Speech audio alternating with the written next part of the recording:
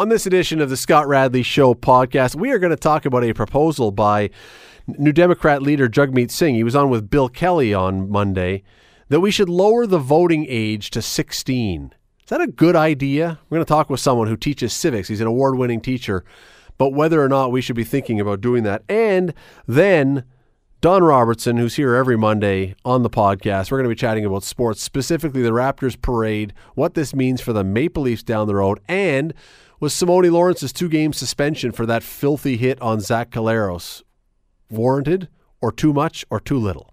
Stay with us. Today on the Scott Radley Show on 900 CHML. Earlier today, I was listening to Bill Kelly, 9 o'clock this morning. I hope you were as well. If you weren't, however, we're going to catch you up a little bit because Bill had Jagmeet Singh, who is the Federal NDP leader, on his show this morning. Great interview. Go to 900CHML.com, find Bill's show, listen to the whole thing. We're only going to play you a little tiny clip here because Mr. Singh was pitching his platform for the coming federal election, and among the things that he is proposing, and there's a lot of them, that we won't get into it today, but that will cost a lot of money, different topic for a different day. But one of the things he was proposing is allowing 16-year-olds to vote. Something that has been talked about for a while in this country now. But let's take a listen to what Jagmeet Singh and Bill Kelly had to say about this. Lowering the voting age to 16. Very interesting debate, very interesting discussion. I guess the first question is, why 16? Why pick that number? Well, the reason why 16 is we're hoping to incorporate it into high school. And the reason why I think, we again looking into some other jurisdictions for help on this, we're seeing less and less civic engagement. And one of the arguments is if it's included as a part of the education curriculum, which it is in most provinces, there is a civics engagement. There is a part where you discuss politics and discuss parties. There isn't a way for those students to exercise that knowledge. If we have high school students learning about the Constitution, learning about civics, learning about political system and engagement, and then they also get to vote, I think we'll see higher turnouts for voting. It's a way of shifting the culture a bit and getting people more used to voting, and it's a way to this is where people are more likely to vote. When you're in high school, you're normally in a stable home, you're at home. But once you maybe go away for school, once you graduate from high school, you might go away to college or to university, and then you're not sure where to vote. You don't have the same familiarity. You're not with your family. So we're thinking that this would be a good way to increase voter turnout and get more young people voting. That again was Jagmeet Singh, the Federal NDP leader. Well, let me bring in a guy who knows his way around this topic. His name is Nathan Tidridge. He's an award-winning civics teacher at Waterdown District High School. Nathan, thanks for doing this today. Hey, Scott. Good to be back on the show. I know that there was an awful lot of stuff that he said in there, but at the essential core of his point, is he right? Well, it's an interesting idea. Before coming on the show, I looked at jurisdictions where the voting age is 16, and there's a few of them, the biggest being Brazil, but I think there's a lot of things that would have to happen in order for the voting for a 16-year-old to vote in an educated way. So I think we'd have some work to do if that was something that was decided on. Well, the idea behind it, again, picking up from what Mr. Singh said, and there are others who could probably defend this or argue this in a different way, but I'm just picking up his points, would be that students are already learning civics in school all over the country, so let's put that into practical action. Yeah, and if only that were true. The fact is that students aren't learning civics all over the country. Only Ontario has a civics course, and it's a half-credit course, and it's in grade 10, so 15, 16-year-olds. But there's no other provincial jurisdiction that's teaching it. So, so we would actually, I would agree that we would have to have civics taught all over the country. It should be a full credit course before we begin talking about 16-year-old voting. That's 16-year-old voting. That's surprising to me because one of his points was this is happening all over the country. They are therefore prepared to go out and cast a ballot. I would be very interested to know where that information is coming from.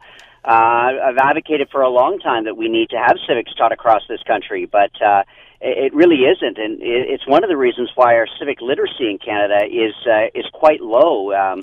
Canadians, by and large, don't understand our system of government, and I think that gets reflected in at the polls with low voter turnouts. Do you believe then that understanding the systems of government and the levers of power and all the rest translates into people wanting to go out and participate? Absolutely. I think it's key. Once you understand how the system actually works and how we actually elect parliaments and governments and how they're formed, the next step is to become an engaged, active member in that. But most people just think that, every 4 years they're electing a prime minister or a premier, which is completely not true. And that gets used by political parties sometimes in order to get elected. And we need to better improve our education. Well, this then creates another question, because this weekend in Ontario, the NDP had their provincial party policy or party get-together, and they passed a resolution to lower the voting age to 14, which would seem to raise even more questions then about whether or not you are ready to vote. Yeah, I mean, that's the issue. I mean, 14-year-olds and 16-year-olds, I'm with them every day. They're very passionate and they're very engaged in a lot of different issues. But as far as understanding how our government works, I don't know if we're there yet. Certainly not outside of Ontario, where it's not really being discussed. Passionate, before we got to take a break here, but passionate about what, Nathan? Because it seems to me that a lot of the stuff they are passionate about is stuff their friends are passionate about. It's I don't want to say groupthink, but if you are, there is a collective, and therefore, I don't know how much individual political thought is going on. I think if you talked right now to a 15 or 16-year-old and you talked about, for example, the environment, I think you would get a pretty well thought out individual answer on that. I don't think it's groupthink there. I do think that is something that is really on the minds of young people.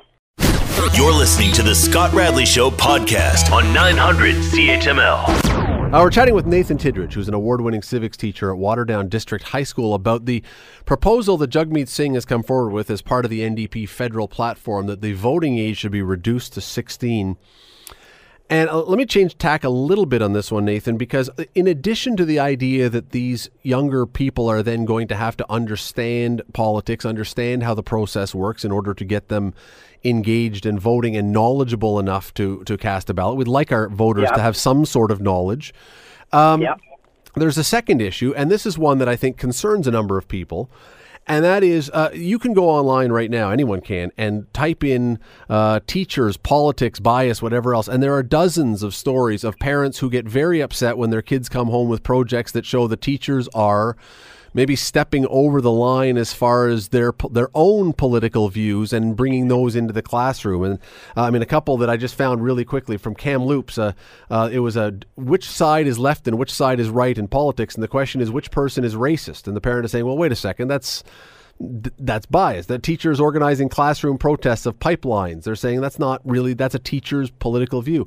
How do we ensure then that if we're going to lower and lower the age of kids voting, that when a teacher who has strong political views has a captive audience, they aren't using that time to create little voting political clones of themselves? Yeah. I mean, that comes down to the teaching profession. I'm a civics teacher, and I am a professional, and so I take that as a great responsibility. And I don't want my students don't know my political affiliation, if I even have one. And that's, I think, key to successfully delivering civics. So you're not teaching opinion; you're teaching issues that are coming up, the mechanics of the political system itself. And when you start straying into those areas, that does become a problem. And I would hope that other colleagues or parents, or if it comes to that, would voice some concerns. But it comes down to the professionalism of the individual teacher, and that there isn't a place for that in the classroom. Well, now that said, and look, the reason you are an award-winning teacher is because of what you just said, that you clearly grasp that concept. Let's give them the concepts, let's give them the information, and let them make some decisions themselves. Yeah. Maclean's not very long ago had a piece out, a long piece. Here's the headline: Why are schools brainwashing our children? Protesting oil pipelines, celebrating polygamy. Is the new social justice agenda in class pushing politics at the expense of learning? You're clearly doing it the right way. Clearly there are enough other people, though, in the profession who are losing their way a little bit in this. Right. I don't know. I don't know what the answer is to that. I mean, that's why we have, in Ontario, we have the Ontario College of Teachers, and that's, as well, it falls to the individual teachers' unions to ensure that their members are following those rules and that they are enforced. And I know in my own experience that, and from my own union and my own college of teachers, that those lines are clearly drawn and those expectations are quite high. And so for people who are straying across those lines, there needs to be consequences for that. One more thing on this one, and then I'll move along. But we've even seen in recent years, because it seems like every political party in Ontario at one time or another, NDP, Liberal, and Conservative, have run afoul of the teachers' unions, and there have been walkouts by teachers and strikes. Well, if you're a student, the teachers acting in a certain way, if the teachers are talking, that is a lesson that they are getting, that these people, whoever's in party, are against teachers. It's a very, very tricky thing to navigate. If we're going to have younger, more impressionable kids trying to figure out how not to influence them that way. Yes, and I think that's really important. It extends to social media and things like that as well, which teachers are we're very aware of that in this day and age, especially in the heightened politics, the heightened discourse that we're in right now, that we have to be very conscious of that. And it is a line that you have to be aware of every time you step into a classroom. Would it be your view then that, going back to where we started with this, would it be your view that if we were ever going to do this, if this was really going to be something we contemplated, that we do have to bring back some sort of civics program? Because look, not just kids, we have enough low information voters out there that we're desperately trying to know a little bit so they will go out and vote. We don't want to create more of those. We want fewer of those. I think it's essential. I think even if we don't go ahead with this, it is essential that we start teaching civic literacy properly in this country. The reasons why are piling up and up and up as the political discourse is getting really polarized around us. The amount of unfiltered information that's available to students but adults alike on social media like Facebook and Twitter, we need to be properly educating ourselves. So not just students, but just people in general. And we should have a robust civics program. I'm of the thinking that it should be a full credit course in grade 12 so that we are teaching kids while they're preparing to vote. Now, if they change it to 16, then that's a different conversation. But we need to be treating it properly and with respect, I think. Nathan Tidridge, we always love having you on. A civics teacher, award-winning civics teacher. I always say that because not many people can put that in front of their name, and you deserve to put it there. Award-winning civics teacher at Waterdown District High School. Always love having you. Thanks for the time. Thanks, Scott. And I'll tell you, I remember where I was in the OJ case. I was in school. They put it up on the TV screen, which I thought was kind of strange, but I'll never forget that, watching him in math class, I think it was. I appreciate the time. Thank you, Nathan. You're listening to the Scott Radley Show podcast on 900 CHML. If you are, at least if you're over 30-ish, give or take, maybe 32, 33, I don't know. But you were, if you were like every other human, but certainly in North America, you were somewhere watching OJ Simpson race down the highway in his white Ford Bronco. It became one of those where were you moments. And the embarrassing thing, I suppose, about it, the disappointing thing is we like to believe that most of the where were you moments were things that really, in a colossal way, altered life as we know it. Neil Armstrong stepping on the moon, or in a bad way, JFK being assassinated, or Paul Henderson or Sidney Crosby scoring their goals. Maybe even last weekend for some people with the Raptors winning. Although it didn't have that singular, dramatic, instant moment like those things did. This was, O.J. Simpson was more of the Now, 2 people died, so I don't want to, it's not mocking, but it's the puff pastry of pop culture. There wasn't, it was one of those things that we all watched because it was entirely compelling, and yet it was, what was the end of it? What was there was race relations that came to the fore, and there was a discussion about that and all the rest. But anyway, I want to know where you were, because this is one of those things that when you talk to people, first of all, it is stunning that it's been 25 years. It is, to me, it is absolutely implausible that it's been 25 years. I cannot believe it's been that long. But where were you? Where did you watch because I know you were. Where did you watch the OJ Simpson car chase from? 905-645-3221 star 9900. Who were you watching it with? What were you doing when you discovered that it was going on, that you quit doing to go find a television set? I'll tell you, I was at home. I think this is a great story because it's so typical of what so many people in a different kind of way were doing. My wife was hosting a bridal shower for a friend. There were, 15 women up in my living room having a bridal shower. I was in the basement watching on our one TV at the time that we had in the house. And one of the women said to me, let us know if anything happens. And so I was down there and I was eating soup or something. I don't know what.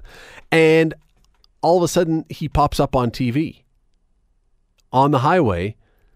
And so I snuck up the stairs and just whispered around the corner to the one lady. I said, they're chasing him down the highway.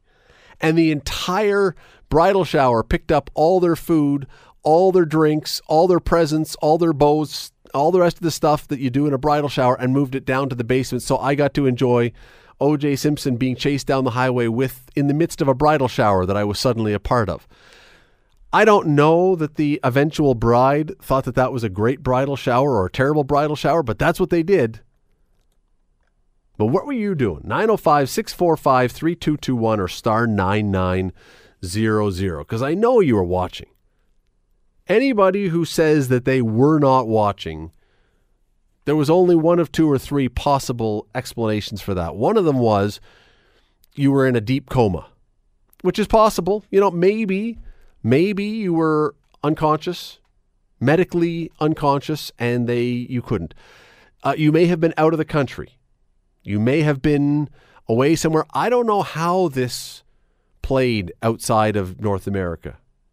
I don't know how much coverage you got outside North America.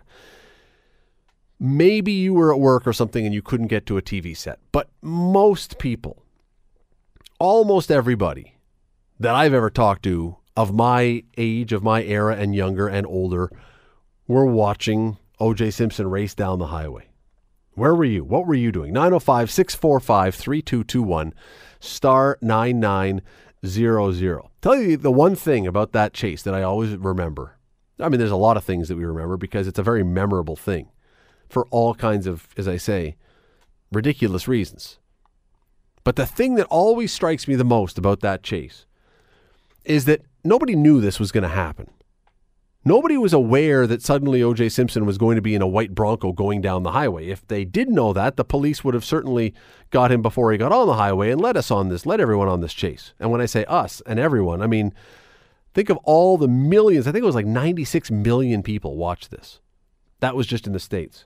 He was leading everyone. But the thing that always amazed me is, without any warning, O.J. Simpson and Al Cowlings are driving down the highway. And there are people, you'll remember this, at all the overpasses, parking their cars and cheering them on and everything else. And many of them had homemade Bristol board signs. Where did the signs come from? Who carries around empty Bristol board with arts and crafts supplies in the trunk of their car just in case they suddenly are to come upon a B-level celebrity involved in a police chase? How fast could they possibly whip together those signs? It was incredible. Never could figure out where those signs came from. Anyway, 25 years ago today. So we're going to take a quick break here. When we come back, I want to hear from you. Where were you? Who were you watching with? What were you doing when suddenly you were aware that O.J. Simpson was racing on the highway? And who were you sitting with? And what did you do that evening? You're listening to the Scott Radley Show podcast on 900 CHML. We are talking about what happened 25 years ago tonight. Right around this time, maybe a little bit later than this. Wherever you were, whatever you were doing, chances are you ended up in front of a TV set watching the OJ Simpson chase. That was 25 years ago today. Stunning that it's that long ago. And I want to know what you were doing, where you were watching, because everybody was somewhere. Everyone was doing something. Everyone was with a friend or at work or in a restaurant or at a bar or in a store, whatever, and was watching from somewhere. I want to hear from you. 905-645-3221, star 9900. It was one of those moments. Frank is up first today. There you go. Frank, how are you tonight?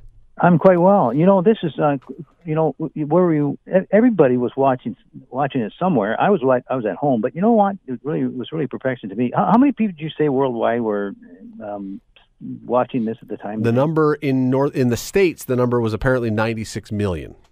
Isn't that something else?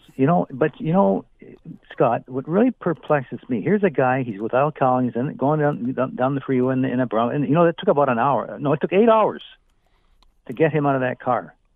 I'm not sure it was that long, but it was a long time. It was a long time. I think it was. Well, I think by record it could be around 8 hours. And so he's running away. He's got a gun to his head, so to speak. And to this very day, which was very, very perplexing to me, Scott, is the hunt for the killer ceased after he got off. Like he was found innocent, and then the big question is, well, who killed her then? Come on, Frank. Been able to find that out. Frank, right? Come on, you know the answer to that one. I know the answer to it, but the point is, you talk about injustice. He's on Twitter now, and he said he's going to try to get even with what? So where were you watching, Frank? I was watching at home, I guess. I mean, I was just on your screener. It's like watching a soap opera, the last showing of a very, very famous soap operas, or the Super Bowl. It absolutely was, Frank. Thank you for the call. No, absolutely, it was. It was one of those things. It was as compelling as anything else you've ever seen on TV, and that's the part, and that's why sometimes I think people don't like to admit that they watch this, because it's so lowbrow in some ways. It was like, do you remember the show Inside Edition or A Current Affair or any of those? This was like that. This was like an extended edition of one of those lowbrow, schlocky TV crime shows, and yet you could not look away. You could not look away. And for the next, how many, year and a half until the trial was over? 2 years, whatever it was, you could not look away. I know exactly where I was. As I said, I was sitting in my basement watching it. Something that I just discovered, I didn't realize this until today, because I had wondered whatever happened to the vehicle. I'd always wondered what happened to the Bronco, because certainly they wouldn't have destroyed it. It's worth too much. Well, turns out if you want to see the Bronco itself, it is in a museum. If you drive down to the Alcatraz East Crime Museum in Pigeon Forge, Tennessee, why it's called Alcatraz East, I have no idea, because it's not an island. But anyway, it's there. You can go see it at the Alcatraz East Crime Museum in Pigeon Forge, Tennessee. The guy who owns it was OJ Simpson's former agent, who you can also see he went on to Pawn Stars and tried to sell it to the Pawn Stars guys from that, what is it, A&E, I think, or History Channel or whatever it is, TV show, and he was looking for $1.3 million, and they were not interested in paying $1.3 million. But it is stunning to me that it is 25 years ago today. And now he's back. That's the amazing thing, too. OJ Simpson, 25 years ago, I mean, you would think that after, by all accounts, according to almost everybody who's at least got 4 active brain cells to rub together and create some friction, almost everybody believes who did it. And I'm not going to say his name, but it rhymes with OJ Simpson. That is the general consensus, I think, among almost everybody. You would think that if you were that guy who was generally pretty much despised by almost everybody, you would kind of keep it on the down low, keep it low key, especially on the anniversary. I mean, it's the anniversary. You know, this is a time when you just sort of go, okay, I'm going to hang out in my basement for a while if I'm OJ Simpson. He's now back on Twitter, and he's got some things to say. Ben, do you have that one queued up, what he had to say in his first Twitter video? Did you have that one? Here's what OJ had to say the other day. Hey, Twitter world. You know, for years, people have been able to say whatever they want to say about me with no accountability. But now I get to challenge a lot of that BS and set the record straight. The end of another one that he said was, I got some scores to settle.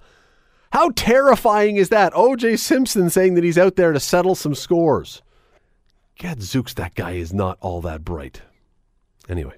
Oh, yes. And as pointed out to me by a emailer just now, true fact, because I remember this one, that Ford Bronco sales went through the roof after that chase. Not surprisingly. You're listening to the Scott Radley Show podcast on 900 CHML. Let me bring in Don Robertson, who is the owner and operator and purveyor of ComChoice Realty. He is also the guy who runs the Dundas Real McCoys during hockey season and is a counselor and advisor to folks near and far. Thanks for coming in. Thanks, Scott. You, on the way up the stairs into the studio, you said you would not have wanted to be at the parade in a million years. Why not? Well, first of all, there was a lot of people there. I don't know what you would have seen. Assuredly, there was more people at the Raptors parade than the Blue Jays will draw this year. That's an interesting point, but you're absolutely right. Right, they're playing tonight, and I'm sure they've got a decent house of about 165 people. Someone tweeted out they're going to start a "Let's Go Raptors" chant as soon as all 20 people at the game can congregate on the lower level. So yes, yeah, it's I went to Canadian Open and was fortunate enough to have clubhouse passes, and can tell you that wasn't a good place to watch the golf. Rory's making a run for it, and all you can do is follow it on the PGA Score thing, so you can't see it. And the parade would be the same thing. I'm thinking, really, unless it's an experience you wanted to take your kids or your grandkids to, just to say you were there, being the 20 deep along University Ave and watching a bunch of great big guys on a double-decker bus drink beer and champagne is... Now, if I could have been on the bus to take a look at the crowd... And knowing your connections, you might have figured that out. I thought about it this morning. It might have been too late to ask. But who was the big guy I was talking to? But you tweeted about him. Mark Gasol. Yeah. Looks like he may have enjoyed a cocktail or two. He looked a little like Wayne Cashman when they had the speeches after they returned from Russia and won the Canada Cup in '72. He may have been fully refreshed, and I'm not on Twitter much. I said it would take a few to fill that lad up. He's a big boy. Well, if you are driving intoxicated, if your blood alcohol level is 0.08, I think Mark Gasol was at 3.2. Yeah, I think they just had run a intravenous pure alcohol drip into his body. He was enjoying himself. I'm pretty sure that likely they've had limited sleep since they won it. Those guys are ready to unwind. On the way home. They went to Vegas on the way home, and they didn't go to Vegas to watch the Celine Dion concert from the back row. They were out probably spending Drake's money, and a lot of it. Drake probably flew a bunch of them home on his jet. He did. And I guess his jet had a flyby, left Hamilton and had a flyby, and the Jake could give Kawhi. Oh, pardon me. That's all right. An extra $10 million to hang around. All he's got to do is hammer out another song. Yeah, well, he apparently dropped 2 new songs on Friday after they won the championship. So I mean, I kind of wish that was my gig. That just you don't really do anything, and then all of a sudden you say, okay, here's a little bit of work, boom, and there's $1 million or $2 or $5 or $10, and yeah, let's fill up the bank account again. Yeah. A drop below $1 billion. Just to cover the cost of the champagne you blew off on in Pardon Vegas. Me. And I'm thinking they're not drinking the $19 bottles of champagne. Well, yes and no. So the champagne that they had in the locker room that they were spraying around, I looked it up. Yeah. And it was $20 champagne, which is smart because you're only taking a little sip here and there. And some of those times... Could have been soda water. Well, some of those places, you've seen some of those teams where they bring in the expensive champagne. It's like, who's the idiot? Yeah. Why would you? You're not even tasting it. You're just spraying it. You're right. It could have been ginger ale, and who cares? I'm getting the sense that MLSE, who owns the Raptors, really treat these guys first class. I'm sure a lot of the NBA teams do, but there's always levels in professional sports where you hear the athletes talk about how this team treats you versus that team, and I'm pretty sure that the Raptors have done this top shelf for a long time because you got to get your passport out every time you go, and it's an inconvenience. So let's make sure everything else is top shelf. And they may have had an extra 50 or 60 million in the kitty with the playoff run, so they could afford to throw. Well, that's what I was going to say. Pretty easy to be a big shot when you got full rinks and you're selling 10 million. Well, I was thinking We the North T-shirts. Yeah, I was thinking today as they were everywhere along the parade route, there were people with the thing throwing T-shirts into the crowd, and there must have been 5,000 shirts thrown into the crowd today. And I thought, well, that's going to add up, and you'd think that for about a third of a second, and you go, well, wait a second. Yeah, that's right. If it's $3 to make every shirt, and I think that might be high. Well, you know, we watched. There's $15,000. All the finals. Of course, Sue thought we needed Raptor shirts. We the North. So the only thing I could get was Gin, Gin. He's on the.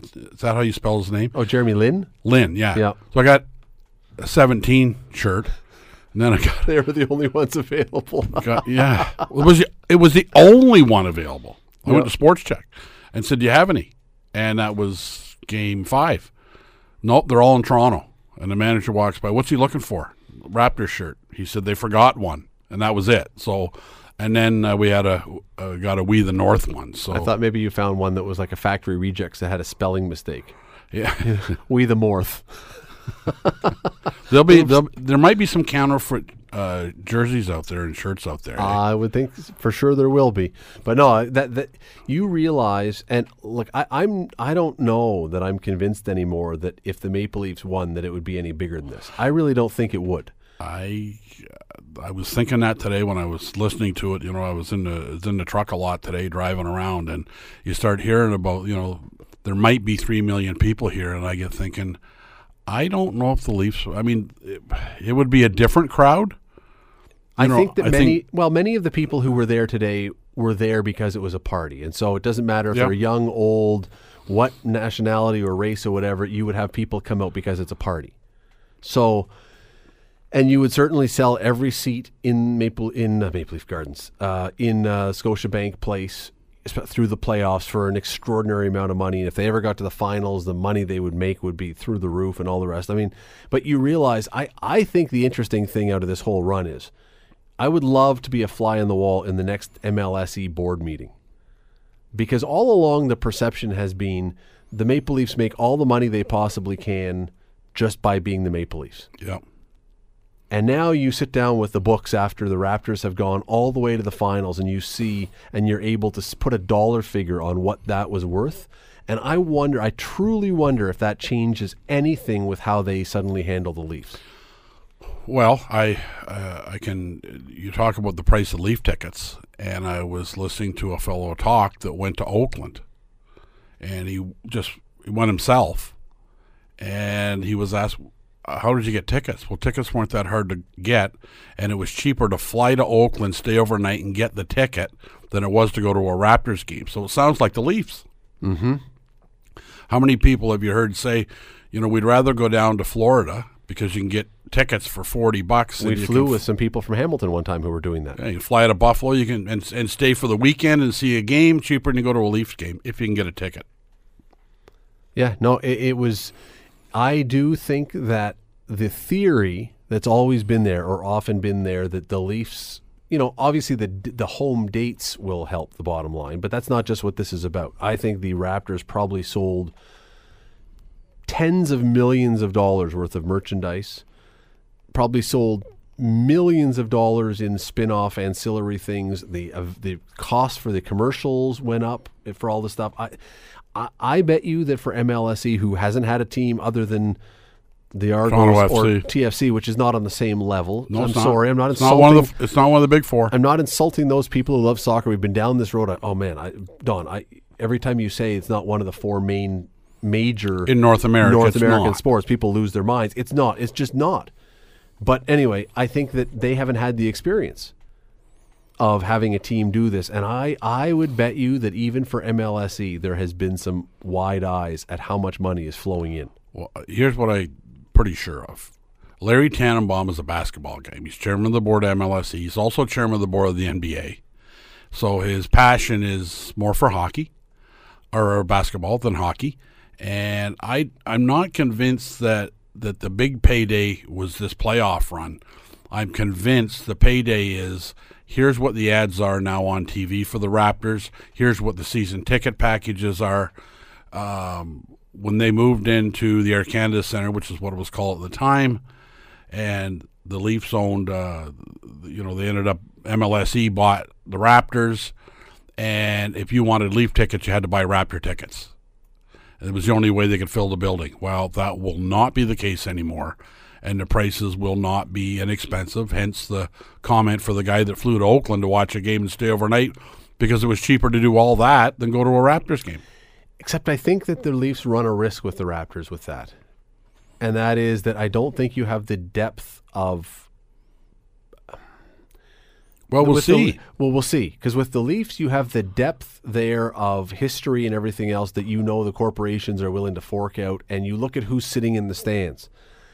I think if you suddenly start gouging Raptors fans who are not suits in the stands, you may hurt yourself. I don't know that. I bet they give it a whirl. Here's what I'm praying, though, that now that I've watched a bunch of Raptor playoff games and have a far better appreciation for the sport, I'm almost praying that Canada don't go to the World Cup and win it in soccer, because I just think that's going to be a stretch for me to get as excited about soccer as basketball. But they do call it the beautiful game, and there's a lot more soccer fans in the world than there are likely any other sport. You know what, though? It's interesting you bring this up, because I'm not convinced that we would have the same response. And I'll tell you why, only because of one reason.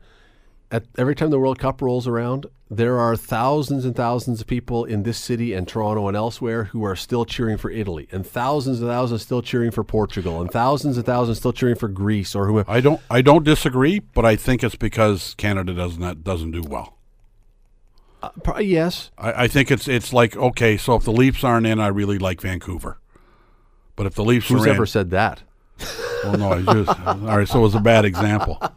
In any event, you're right. The other thing for basketball that I have a different appreciation for, not their athleticism, because they're great athletes.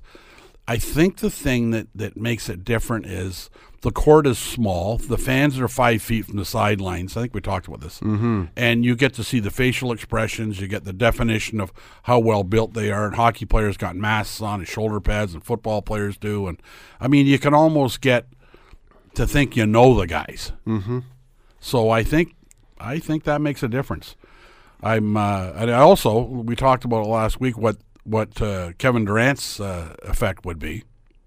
And I think I suggested I'd have tripped him a couple times. He dominated when he played. Oh, yeah. Like, I'm kind of convinced. You said that you would have kicked him in the calf, and I think now, well, that sounded a little harsh considering what happened, but... Well, he went down, I went, oh.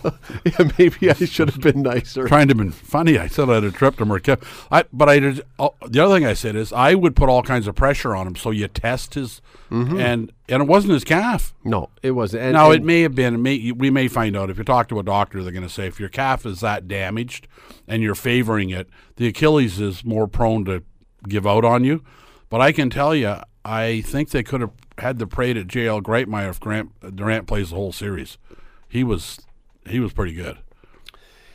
To go back to the idea of MLSE, though, I do wonder if seeing the bottom line, seeing how much money was made on this, if this changes anything with the Leafs, including the pressure on Kyle Dubas and Brendan Shanahan and those guys to win a championship or at least go on a long playoff run. Because when you've seen clearly how much dough can be made through success, and I don't mean just the Leafs success of just being the Leafs, of a long playoff run, you wonder now if they are saying, there's an extra $30 million if we can make it 3 rounds into this thing. I don't think wondering hard will help them win, though.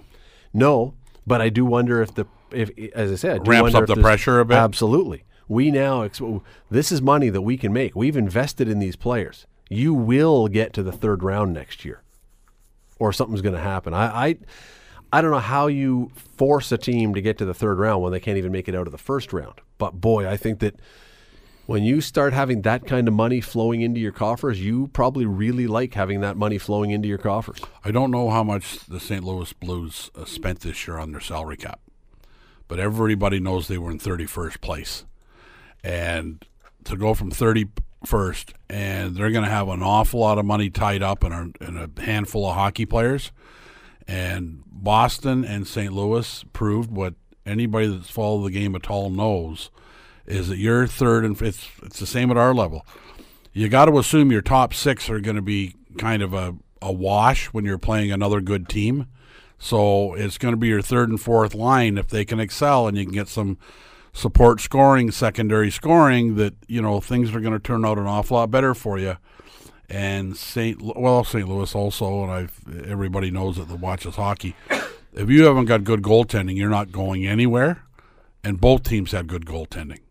And St. Louis might have out goaltended them in Game 7, because the shots were like 75-3 in the first period. That might be an exaggeration, but maybe a little bit, but not all that much. Now, I'm looking up here. I can't find off the top of my head. Can't find easily where St. Louis was, but it's. I bet they didn't spend as much as the Leafs and the Bruins. No, I guarantee you. But it is just such a reminder. It is such a reminder when you see this, and you see how many people in the crowd today were wearing something that was Raptors memorabilia, merchandise, licensed gear, whatever. You realize just how big the pro sports industry is, how much money is involved in. For everybody who says, why do people waste their money and all? Look, it's people's choice what they want to spend it on, and that inspired enough passion in all those people that they wanted to spend their money to buy something, to be part of that team, part of that tribe, whatever you want to call it.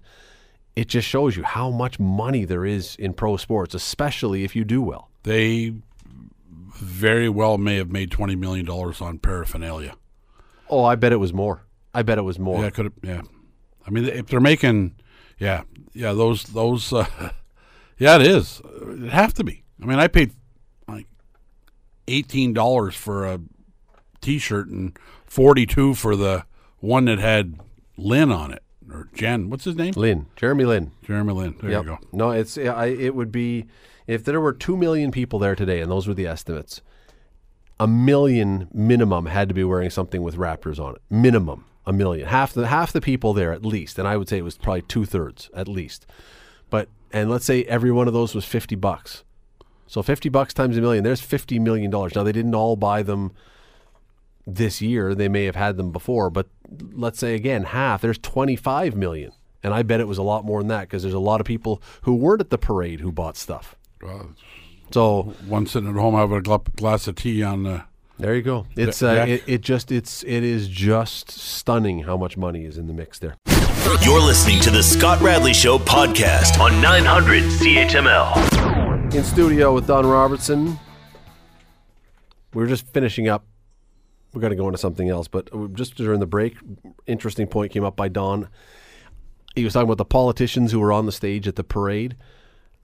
I would pay money. I would give a generous political contribution to any political party that passed a law that said at any sports parade, politicians are not allowed to be part of it. Get off the stage. Don't speak. This is not about you. John Tory, Doug Ford, Justin Trudeau, you didn't play. You didn't win a championship. Get out of the way and let the players have their moment. Anyway, just there's a federal election in October, right? Of course. And Jagmeet Singh was there as well. It's like it becomes a political rally. You didn't do anything. Get out of the way. This is not your moment. One more thing on this, yes. if I can. Do they go to Ottawa or do they go to Washington? Who knows? Ottawa came to them, I guess. I don't know. No, but will they go there? Will they invite Probably the not. team there? They may invite them, but he already just met them all. Why would they go then? He just had their moment with them. Well, not if you had your way. They wouldn't have. I get it. I'm not talking about if you want to invite them to the White House or Parliament or whatever else, that's different. This is their championship parade when the 2 million people are there. Not one of those 2 million people showed up and said, golly, I hope the Prime Minister is in attendance. Geez, I hope Doug Ford is there. Wow, I hope John Tory shows up. Not one person said that. They don't need to be part of this. This has nothing to do with them. I had a big debate today, and I don't think Drake should have been on the float. He didn't do anything in this. But he's Drake, and he's part of the team's ambassador. I'm surprised they didn't have Nav Badia there. They did. He was the honorary parade marshal. Was he? Yeah. You're listening to the Scott Radley Show podcast on 900 CHML. Scott Radley Show in studio with Donald S. Robertson. Now, when I try and throw your whole name in there, I even get the last name wrong. Yeah. Tells you what Monday's like. And there's no S either. No, I know. Well, what is the middle You name? think of Donald S. Cherry. Donald James. James, okay. No, I don't hear it now that my mom's passed. I just assumed that it was S because Donald S. would be the correct usage. Simone Lawrence, Ticats opening game, delivers. Look, I don't think the only people who are arguing that the hit that Simone Lawrence threw onto Zach Collaros, 4 plays, whatever it is, into the opening game of the season, the only people arguing that was not a filthy play are Ticat fans who are unable, apparently, to see past their fandom. I mean, that's just reality. It was a dirty hit on a quarterback who was giving himself up that flew right in the face of everything the league has been preaching for the entire offseason. And to that point, I say to those who say it was not a dirty hit, all I ask you is to consider one thing. If the roles had been reversed and that was Jeremiah Masoli taking that same hit 3 plays into the season, so he's now going to be out for over a third of the year, tell me if you would have said, oh, no, that was fine. There's no chance you would have been okay with that. So let's just acknowledge that whether you don't have to say that Simone Lawrence is a dirty player. I'm not asking you to make that leap. I'm saying it was a dirty hit. But, Don, that being said, is 2 games, because he got 2 games today. The CFL came down and he says he has a 2-game suspension. Is that sufficient for such a play? Well, being absolutely neutral to look at it, and with the talk of player safety in all sports, if you're going to try and reset the clock on player safety in any league, you have one opportunity to set that standard higher, and that's the first opportunity you get when there's a blatant foul. And he hit him in the head. I don't think the kid's a dirty player, but as you pointed out, it was a dirty hit, and he could have been the cleanest guy and the best guy in the community that any football team's ever seen in their entire life. It was a dirty hit, and that's your opportunity. Now, the bad part is Collaros going to be out for an extended period of time? So he missed essentially the entire first game, and he's on now the 6-game injured list, so he'll have missed 7 games minimum. So more than a third of the season he is out for. So Saskatchewan's year is now in jeopardy as a team because he was their starting quarterback. So there's your opportunity to set the bar high. Because what do you do if a guy's only out of that game? And they had the luxury of finding out how badly he was hurt because, the suspension's out. What do you do if you get a hit and the guy doesn't miss 6 or 7 games? Like, do you only give him 1 game? That's the problem. Yeah, this is the argument all the time, is that we always in sports penalize the result, not the action. Yes.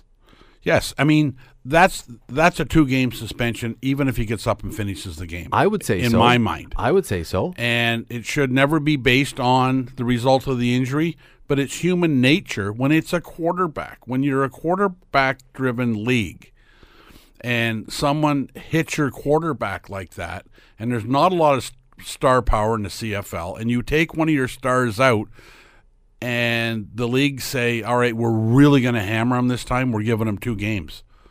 Well, if Mazzoli gets hit like that, people here will lose their minds, and justifiably so. Certainly. Justifiably so. If Jeremiah Masoli takes a hit like that late when he's already and again, there are factors in this that you have to take into consideration beyond just because Jeremiah Masoli in all likelihood this year will take a very hard hit from someone at some point. But if he is giving himself up and is already in his slide, that is a factor. It's not just a guy on a bootleg who's running out and gets clobbered. There are factors here. Every factor in this suggested that this was a dirty, unnecessary hit. And as far as I'm concerned, I'm with you. 2 games, what exactly would you have to do then to get 3 games or 4 games? Does his head have to be rolling down the field? What would you have to do? Because I'm with you. I thought you come in at 4 games right now. And then if the union appeals and it goes to an arbitrator or whatever, at least the league can say, look, we're taking this seriously. We tried to really set the bar high, but we were rebuffed. Well, on a year when they're talking about resetting it, that's your chance to give somebody 5 games. Yeah. And then if the Players Association appeal it and it goes to 4 or it goes to 3, then you can have a conversation. But it's 2. And if it gets reduced, if the Players Association appeals and it goes down to 1, it's laughable. It's laughable. Well, then, see, here's the chicken and the egg of it. So now it's 2 games, which you could make a pretty strong argument that was a good opportunity to set the bar high, right? If that hit results in a 5 or a 6 game suspension from the league, and Mazzoli's in a similar situation playing the Argos in August, and the guy's coming in and he goes, holy crap, if I follow through with this thing, I'm going to get 6 games. Does that not help? I mean, does that not make guys pull up so the next quarterback doesn't get hammered again? Again, a quarterback-driven league. They're the stars of the league. There aren't a lot of stars in the CFL. They don't have a lot of marketable guys. Quarterbacks are a big deal in every city that has a CFL team. So what happens later this year? I don't think there's any team in the East that's any good this year except for Hamilton. But let's say there is. Let's say that Ottawa is as good as they looked against Calgary. They looked pretty good in their first game, way better than we expected. But so let's say that Ottawa late in the season is heading towards a first-round playoff matchup with the Ticats or a second-round playoff matchup with the Ticats.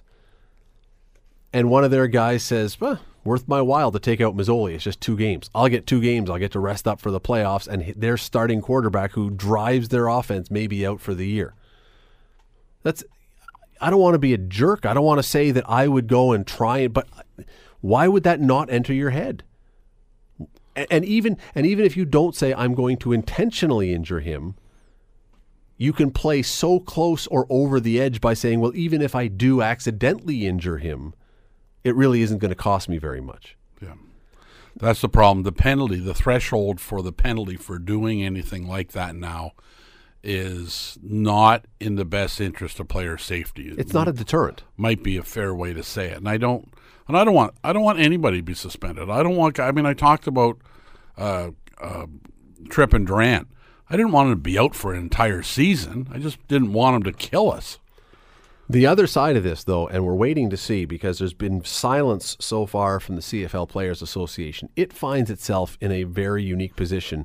It's not unique in the sense that this happens all the time, because it does. But here you have a case where you have 2 players who both pay the same dues into the union.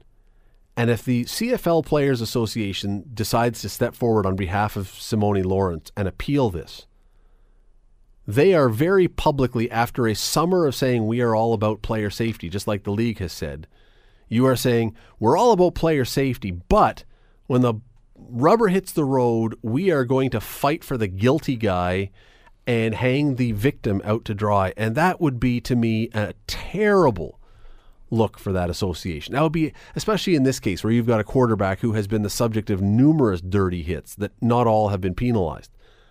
If Zach Collaros is the guy who they decide we would rather defend Simone Lawrence, the Players Association has a huge problem on its hands, public perception-wise, public relations-wise. And, Don, even though maybe not all the players would say it, I believe a lot of the players would be saying, what the crap? What is going on that you are going to bat for a guy who just about took the head off of one of our brothers? What if the CFL Players Association appeal it? Yeah. And say this should be 5 games?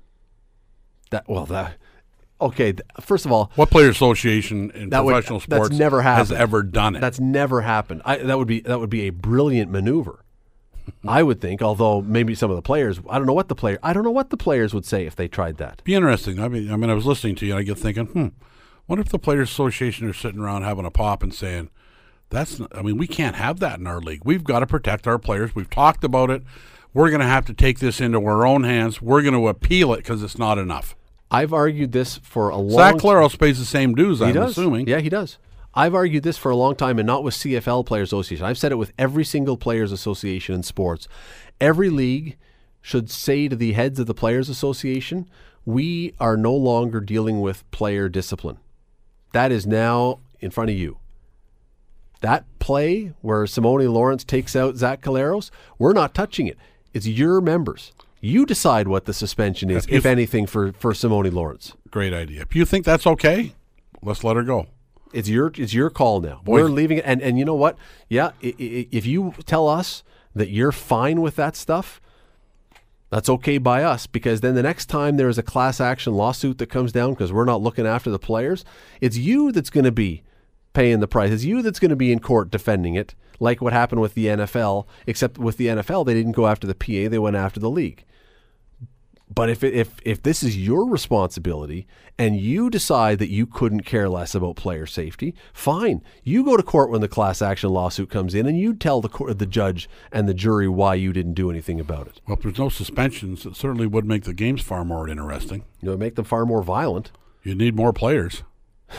You need a lot of... No, I'm not laughing at the injuries, but you're absolutely right. You'd go through them like crazy. Yeah, we're going to increase the taxi squad to 75. These guys are going to start going down like bowling pins. Why would it not make more sense to let the guys sort it out themselves? So have Simone Lawrence and Zach Collaros in a room arguing among themselves with their association about who should be getting what. Now, the problem is most of these guys are good guys. Probably, if it came right down to it and that situation was to present, Zach Collaros would eventually say, all right, I don't want Simone to be... I don't think you wanted to put me out for the year. Don't do it again. He would back off. But wait till the first time it happens back with Angelo Mosca and Joe Cap. Joe Cap tried to even the score 45 years later. Now when you have two people that hate each other and... because don't forget, Lawrence and Collaros were teammates and were good friends. Imagine what Simone Lawrence would do to a guy who wasn't his good friend. Holy cow. But anyway, imagine now it's Cap and Mosca and they're in the room and they hate each other's guts and Mosca has tried to take off Cap's head.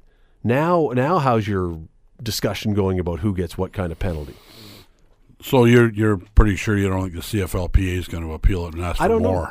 No, I don't think they'll ask for more. And as I say, so far today, and we've been watching it, no word from the PA whether they're going to appeal this. This is entirely conjecture. I have nothing to base this on at all. But I'm wondering if after, again, the whole off season of the PA and the league saying we're all about player safety, if the Players Association, if Simone Lawrence were to come to them, wouldn't say, dude, you got to take this one. Because we can't talk to the fans for 5 months about this and 3 plays into the year go, oh, we were just kidding. My thought, which was random, although some might find it has merit, if any players association in any of the major league sports in North America ever did that and said that guy should be gone for 10 games, it would change sports. Yeah. It would change how everybody looks at it. I think leagues are always trying to err on the side of caution, and they pay these guys. They're in the entertainment business, and there always seems to be a double standard if somebody hits Crosby versus somebody hits the fourth line guy. But that's just the nature of the sport. I would think that it would revolutionize the Players Association across all sports if somebody ever stepped up and said, that's not enough. Well, think of one more thing. We got to go to a break in a second here, but think about one more thing. The argument that Players Associations, not CFL, but all of them, use whenever they're fighting this is, usually we're protecting the guy's salary, we're protecting his livelihood, which is ironic when you consider what happened to the other guy, but we don't want him to lose the money. But think of how Zach Collaros has been affected by the hits that he's taken, the cheap shot hits he's taken. Last offseason, Mike Riley and Bo Levi Mitchell, the two top quarterbacks in the league, both signed contracts for about $750,000 a year, which is a lot of money in the CFL. Zach Collaros, 3 years ago, was considered the likely most outstanding player of the league when he was with Hamilton. He then had a blown-out knee and 2 bad concussions, and this year he signed for $300,000, less than half. So imagine if he hadn't had those injuries and those cheap shots to the head, what Zach Collaros' income would be. So when you argue that we have to protect Simone Lawrence or anyone else because we have to allow them to not lose their paycheck, you're ignoring the fact that long-term, Zach Collaros has paid a lot more than that in income by the stuff that he has absorbed. Here's the interesting part. You've mentioned he's on the 6-game injury list. He may not be back. That's right. He could decide that this is the end. They know it's 6 games right now. You don't think that his family somewhere, his mom or his dad or his wife or whomever, I don't even know, are not saying, you got to really think about this. You've had a bunch and so now this is a career, could be, we don't know. But so now let's imagine this is a career-ending injury. Well, if the association was to, Player Association was to fight this because they want to protect Simone Lawrence's livelihood, what would that be saying then? The fact that we have not to this point heard anything from the CFLPA gives me some hope that they will not appeal, which would be shocking because it almost never happens, but that they will not appeal and they will say, you know what, this seems like in the modern 2019 world a pretty good place to be. We're not going to fight 2 games because we will look awful. And I hope they are smart enough to take that position and just say, we're washing our hands, carry on. We'll see. It helps, of course, that 2 of the next 2 games that Simone Lawrence is going to miss are against 2 crappy teams. So it's really not going to hurt the Ticats all that much. It'd be much more interesting if this was heading into the playoffs or a run against, must-win games. Well, I think suspensions in the playoffs are, if it's 2 in the regular season, it's 1 in the playoffs. Almost every league adopts things like that. The National Hockey League do. If it would be 6 games, you give them 3. Kind of cut it in half because of the importance of it.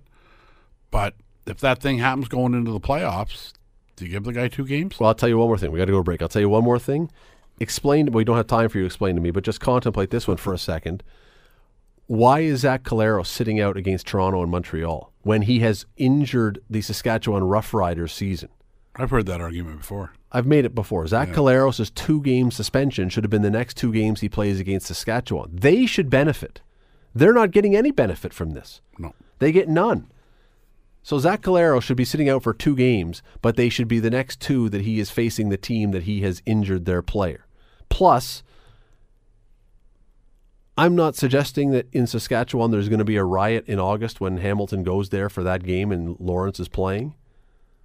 But as someone else said, this is not my idea, someone said this, I think, on Twitter today, would have been a very judicious decision by the CFL to say 2 games plus 1 deferred suspended game, which is the one in Saskatchewan, because the last thing you want is a game where suddenly everyone's running around just trying to kill everybody because it's been so hyped up and so built up, and that's the opposite of what we're talking about. That's not what it's supposed to be about. But don't be surprised. The Scott Radley Show. Weekday evenings from 6 to 8 on 900 CHML. The Scott Radley Show podcast is available on Apple Podcast, Google Podcast, and wherever you get your podcasts. I'm Scott Radley. Thanks again for listening, and do not forget to subscribe to this podcast. It is free. You will never miss an episode, and also be sure you rate us and review us. Whatever you think of us, we'll take it. Thanks for listening.